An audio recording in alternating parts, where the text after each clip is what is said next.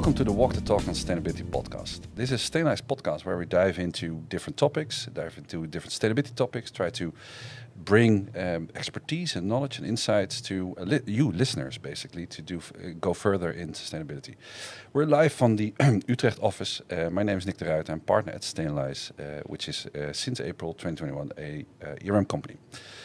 We have today with us people from Burg Group, and what we're going to dive into today is basically how you get from strategy into strategy execution, and more specifically, we're going to dive into their packaging strategy. I have with me from Burg Group Patricia Surendonk, who is the CEO, and Caroline Nannes, who is the marketing manager, and we have with us Susan van Kruijsbergen, who is senior consultant at Sustainalize. And we also must mention she will leave us, but she's going to go further in the industry, and that makes it more interesting perhaps. She will go further into the packaging industry. So I think we could definitely call her the packaging expert. So I think we're going to have a very interesting podcast ahead of us. Welcome all. Maybe to just kick off for our listeners. Patricia, could you maybe shed some light on who is Burg Group? What are you basically doing, and how does your sustainability approach look like in general? Of course I can. Burg Group is a family company. It was established by my father-in-law in 1947. And what we do and produce and sell is spirit vinegar and syrups. Mm-hmm. We are a group of 280 people. Divided in 5 countries where we have 6 production locations, and we sell mainly private label products, although since a couple of years we are also busy with our own brands, and we sell also, of course, spirit vinegar in bulk to producers of sauces and stuff like that. Mm-hmm. We make cleaning vinegar and of course the syrups. You know, we do the whole range. Okay, and I think that's clear. And otherwise, people can look it up on the internet. Yeah, of course. So, when it comes to sustainability, I can imagine also sustainability is a very important topic for Burg and your clients as well. Maybe you could talk us through a little bit on your sustainability approach. How are you looking at sustainability? What is Burg actually trying to achieve? Well, you know, then I would first like to start with. How did we come to our sustainability approach? Because that started at some point with realizing that we are a family company, mm-hmm. And we thought about what it meant to be a family company and what we want to do with the company. Because, you know, when I became CEO, my husband, a shareholder, we have a son working, and we were busy with thinking, okay, the company has to go on to the next generation. And if you think about that, then you really have to think about how you want to do that and what your meaning, what your purpose is as a company. And so for us, it's important that we are, of course, financially healthy, mm-hmm. but also that what we do is something that brings and not takes from, you know, everything around us. Yeah. So that was the starting point of really thinking and being active with sustainability. Mm-hmm. Then I think approximately somewhere 2016. At first we started to do little things, but and we hired someone for a day in the week, but it was not really constructive. Yeah. So then we decided, okay, let's take on a sustainability manager, and then together with the management team, we sat together and said, okay, what is it we want to realize? So that was we defined our sustainability policy, mm-hmm. and as a production company, producing products. In packaging, yeah. We at first were really focused on how we produce that, and what we've. So, for instance, you know, we looked at CO2 neutrality. Yep. Neutrality, yeah. Neutrality. Yeah. We want to be circular. Yeah. We wanted to be to have responsible products and to communicate in the right way. Nowadays, I would also say that our sustainability policy has a much more broad approach in the sense that we really go for being a responsible company, not only in what we do, but also how we stand in the community and what we do in different ways. Yeah, that's very recognizable. So what we see with family companies, I think in general, is that this thinking of generation for generation, basically. So leaving the company both in good shape financially and also attuned to, say, the trends and developments out there. Obviously, sustainability being one of the most dominant ones. I know because I worked with you guys that obviously packaging is a very important topic of your strategy. And we're lucky to have Caroline here, who is very well known and well versed in the packaging strategy. Could you maybe tell us and take us on board on what you try to achieve with the packaging strategy? What are the targets within this strategy? What you try to achieve? Yeah, of course. One of our sustainability targets is 100% responsible packaging. And this covers our packaging strategy. Yeah. The targets for our packaging strategy are in 5 areas. We have improved recyclability, increase volume of recycled material, stimulate packaging with the lowest environmental impact, weight reduction, and also improve communication on primary packaging. So that's our goal. And they all have finish lines, right? So it's very you have smart targets. You know what you want to achieve when. Is that correct? Yeah, correct. Yeah. And I obviously have worked with you, so I have some inside information, of course. But I think they're very ambitious targets, I must say. Which one of those 5 is the most difficult to achieve, and why? Could you maybe tell us a little bit about that? Good question. I think weight reduction at the moment is the most difficult one. Because it has a lot of impact also in our production side. Yeah, you need to change things. And it also goes hand in hand together with increasing volume of recycled material. Also costs, of course. So. What I've learned is it's not easy to source a recycled material because there's little availability on the market. Is that correct? Or? Yeah, it's difficult. Yeah, and also prices get up, of course. Of course, yeah. And then you need to go in conversation with the client because they need to pay more for this product. I hear what you say. You obviously organized internationally. So at some point in time, the other locations need to do something in the strategy as well. Otherwise, you won't achieve your targets. Could you maybe tell us a bit how that worked and what went well and what could be improved, or some tips and tricks there? Of course. Now, we had help of Susan, so it was an important role. Together, we have recalibrated our packaging strategy targets, and also we created a dashboard, which was very useful for us.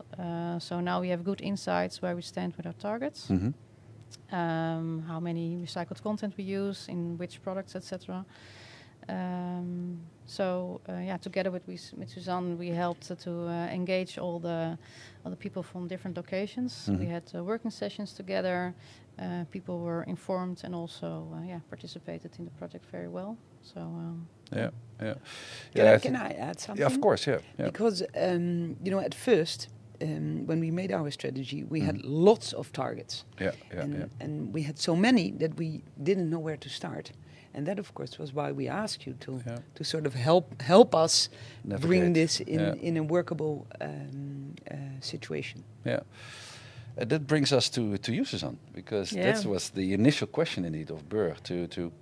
They were very ambitious. They want to do a lot in sustainability. Yeah. But we needed to help them focus. Maybe you could tell us a little bit how that process went.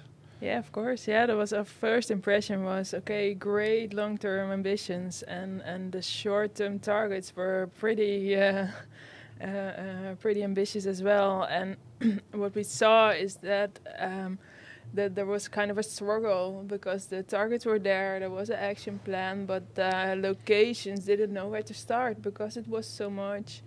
and they didn't know where to prioritize. So that's mainly what we did. We created the insight on which packaging types were there, what was the recyclability, which materials were used, everything. So really the insight in the portfolio, and created the priority in where to start, reducing weight, where to change materials maybe.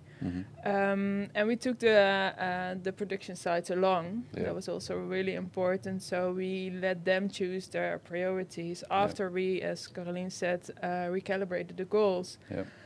So to gain the insight on the portfolio really helped to know, okay, which actions will we take first and where can we make the impact.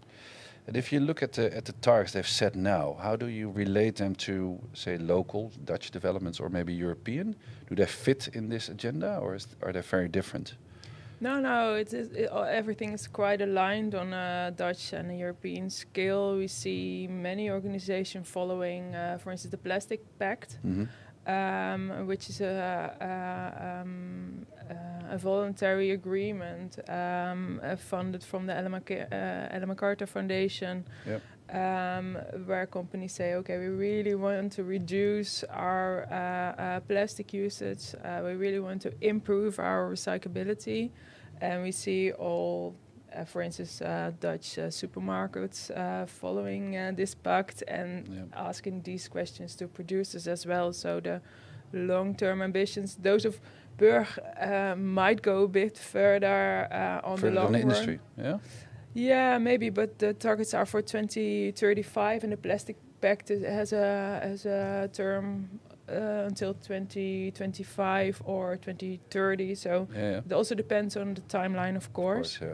But everybody's trying to achieve the recyclability and the circularity of packaging, although nobody still really knows what a circular packaging is. But we're all trying to get there. But it's good to hear that it's aligned. So Caroline, so performance needs to happen, of course, to reach the target. So you need to change things in your process, for instance, or in your products. Can you name a couple of examples of things you changed now already in order to get closer to the targets? Yeah, we are working on more transparent bottles. So no colored bottles anymore. So it's which also helps recyclability. Yes, if I'm correct. Of course. Yeah.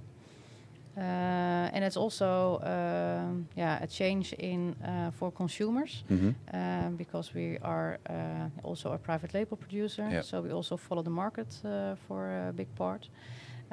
But you see now also the awareness of the sales managers. We can now go into discussion with the purchasers of several retailers. So that's also a first step. Yeah, that's nice. And I also, because we were around for a year and a half, I think, we see also the opinion changing of retailers on packaging. So I think there's a momentum coming up.